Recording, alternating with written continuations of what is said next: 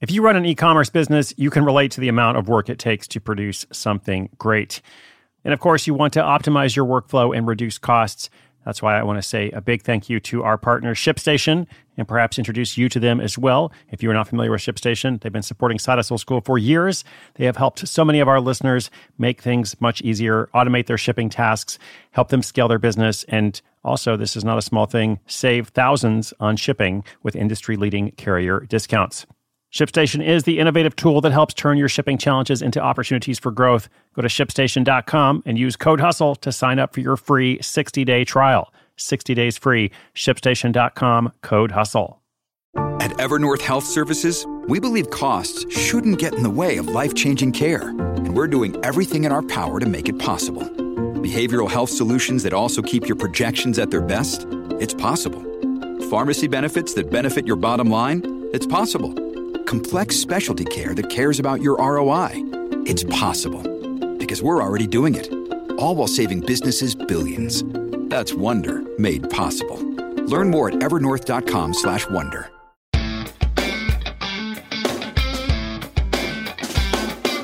Hey there, listeners. Welcome to Side Hustle School. My name is Chris Guillebeau, bringing you episode 1472.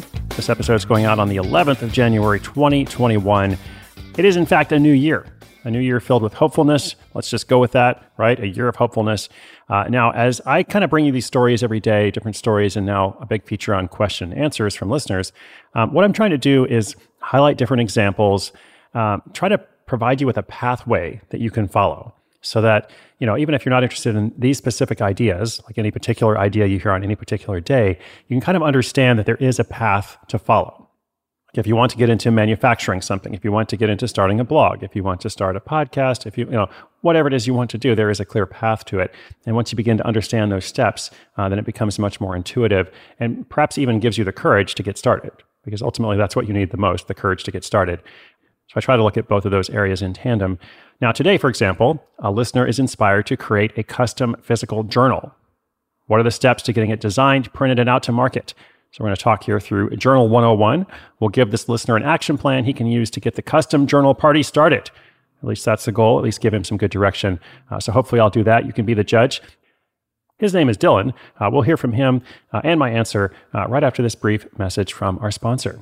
Thanks, sponsor, and thanks, listeners. This episode is brought to you by La Quinta by Wyndham.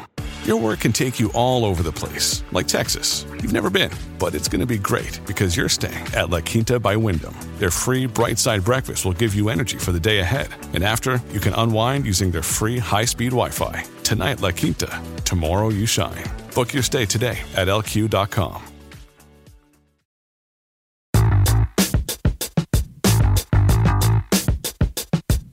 Hi, Chris. This is Dylan from Florida.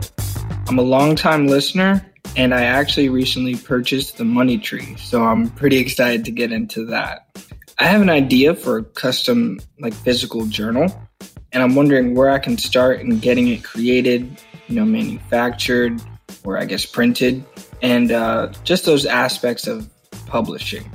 In addition, is there a way to legally protect this specialized journal, such as a copyright, or a trademark? I don't think trademarks work, but copyright, for instance. Anyways, thank you for all the help and guidance you give. Look forward to hearing from you. Hey, Dylan, what's up, man? Thank you so much for listening. I hope the Money Tree is helpful. And this is an interesting idea. Interesting and also feasible. We have talked about a lot of journals here on the podcast. I need to impose a journal cap just because there's so many, but the thing is, there are a lot of journals because there's a large journal writing appetite these days. My friend Anna Sabino sent me one recently called The Monk's Mind that I'm looking forward to checking out. But I feel like pretty much every month, someone sends me a new different kind of journal, or I hear about a different kind of journal. So there's probably not an unlimited demand, for these personalized, customized journals, but it is a big market, so there is a path. All right, so if Dylan wants to make his own, what needs to happen here? Basically, everything that needs to happen falls into three categories: design, printing, and marketing. So first of all, design. Now, for all of our designers out there, they're not going to like to hear this, but in this situation at least, it's probably the easiest part of the process. So if Dylan already has a specific idea for his journal, he knows what's going to make it unique or different, all he needs is a partner who can help him execute that idea. And so if he doesn't have someone in mind, I would look on Upwork, Go to Upwork.com, where you can find any number of qualified and reasonably priced candidates. Of course, there's a process to it. You want to look at people's portfolios and such.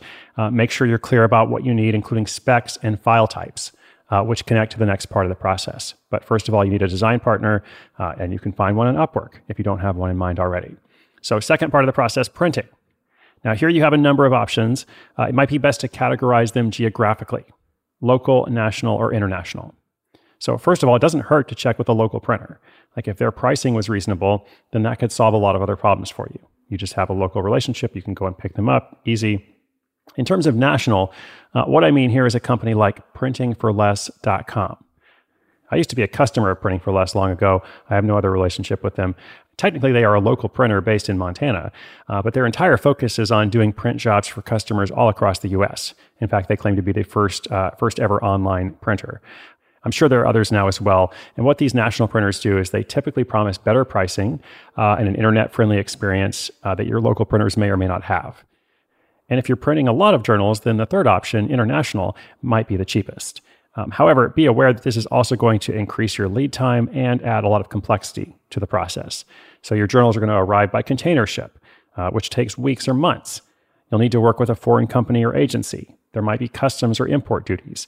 Your minimum order quantity is probably going to be a lot higher. Long story short there, for your first time, I would start with one of the other two options.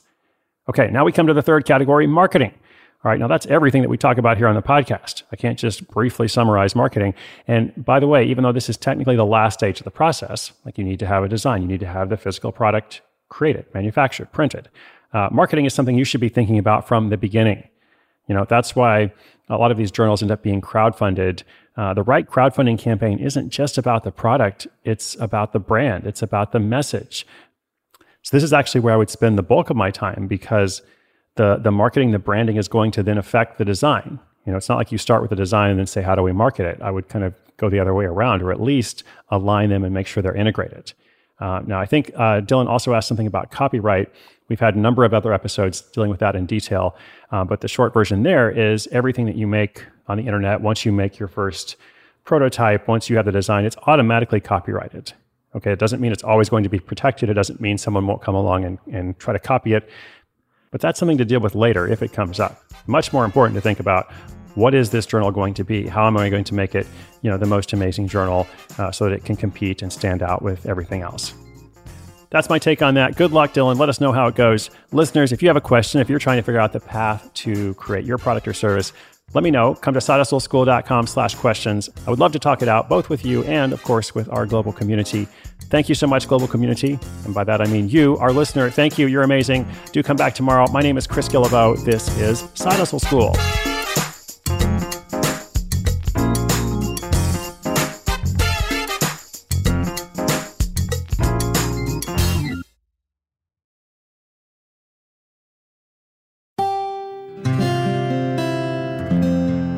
From the Onward Project.